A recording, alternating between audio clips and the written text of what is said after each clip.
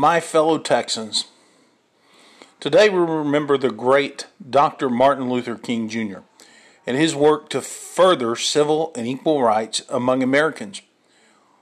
Together we march in the streets and pray in our churches, and we pause each in our own way to pay honor to those like Dr. King who sacrificed so much so that others might not feel the oppression of man, state, or their corporate influencers. As citizens of this shining city on a hill, as it's called by President Reagan, we come together to recognize just how far that we have come and still how much further we have to go. America is said to be the greatest country on earth, and in many ways we certainly are. But in so many ways we fail to live up to that charge of being this global example. And we fail miserably at showing the world just how great we really are. In our country today, many Americans find themselves struggling to find access to health care and the aftercare that is often needed following an accident or an illness. Millions of Americans find themselves burdened with the decision to pay for a prescription drug or buy their next meal, as meager as it may be. In this great society, healthcare workers are battling with complex dilemmas of balancing between their Hippocratic oath to do no harm and fulfilling the insurance company demands. They know, like many of us, that the outcome for their patient is not totally controlled by the doctor and the patient themselves, but rather the insurance company and the financial managers that ultimately control our nation's healthcare industry. Here in our own state, many Texans live with tarps on their homes, some 2.5 years after one of the most devastating natural disasters in American history. Many have fought to find money to make repairs because of our insurance lobby here in Texas. Well, they were more worried about profits than they were people. Many Texans have taken their own lives by their own hand because of the storms of life, and insurance companies have left them in deep financial peril and even depression. And even those that did choose to end their own lives, even if they would have brought it to the attention of their loved ones and people that cared about them, access to mental health services here in Texas are still far below that of the rest of this country. On this day of remembering, I ask you this question, and it's been asked over and over and over again. Are we any better today than we were before? I, like many Texans, believe that we are not, and that we must stand and fight for the rights of Americans, all men and women created equally under a fair and loving God.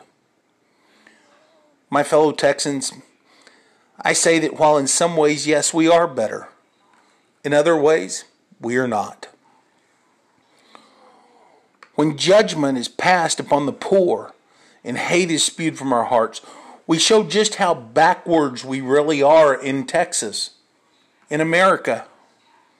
Why do we not recognize that poverty is not always a condition of one's laziness, and that mental health care is a serious problem, and that the services needed to control it are not readily accessible, especially to those who are uninsured, or maybe even underinsured for that matter. I would like to tell you the story of Josephine Willis, an 87-year-old woman from Houston who I met several years back. Her husband was a factory worker. She was a homemaker. They worked hard on the city's southeast side. Josephine's husband bounced around from job to job, doing what he could do. He didn't have the luxury of being at a stable company. He didn't have an education. He didn't have those things that were needed to create a good, solid life. But he did what he could. Their children, all three of them, graduated from the University of Houston. Today they practice social work in the inner city areas of the fourth largest city in the country. When Josephine's husband became diabetic, he couldn't afford his medications. Medications that he needed regularly to keep himself healthy. Many of their meals came from local food pantries, which offered bread and starches, simply because healthier options were just not available. Josephine's husband required kidney dialysis and suffered in pain for many days. Together, they lived off of a monthly income of $1,185 a month in Social Security benefits. That's hardly enough to survive. But those who knew the system encouraged them to buy an insurance product, a Medicare supplement plan. But the additional money for such an insurance plan just wasn't in their budget. In the end, while waiting on a response from the Social Security Administration for additional medical disability, Josephine's husband would die nearly a pauper. Nearly a pauper. Sad, society would say, but that's one less person that we have to pay for. They once said that education was the great equalizer of society. It isn't. Money and wealth is. And until we learn to properly live by the idea that we are truly one for all and all for one, we will never experience true equality and fairness among members of our society. Until we can say that all men are not in fear of the insurance company and financial managers and the police here in America. Until we can say that no child is truly ever left behind in our education system. Until we can say that, yes, I am my brother's brother. We will never fully recognize the importance of the work of Dr. Martin Luther King. Now, I know some of you are sitting back saying, oh, Matt, you're advocating for socialist views. I'm not. I'm advocating for individual responsibility. For those who can help themselves, to help themselves. For those who can help others, help others.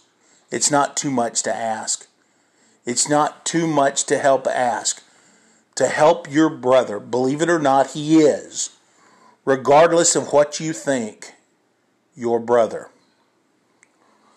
Today and every day, let us commit to equality among men and to see to it that despite race, gender identity, socioeconomic status, or religious leaning, that we are all equal to the God who gives us the life that we live and the opportunity to live it.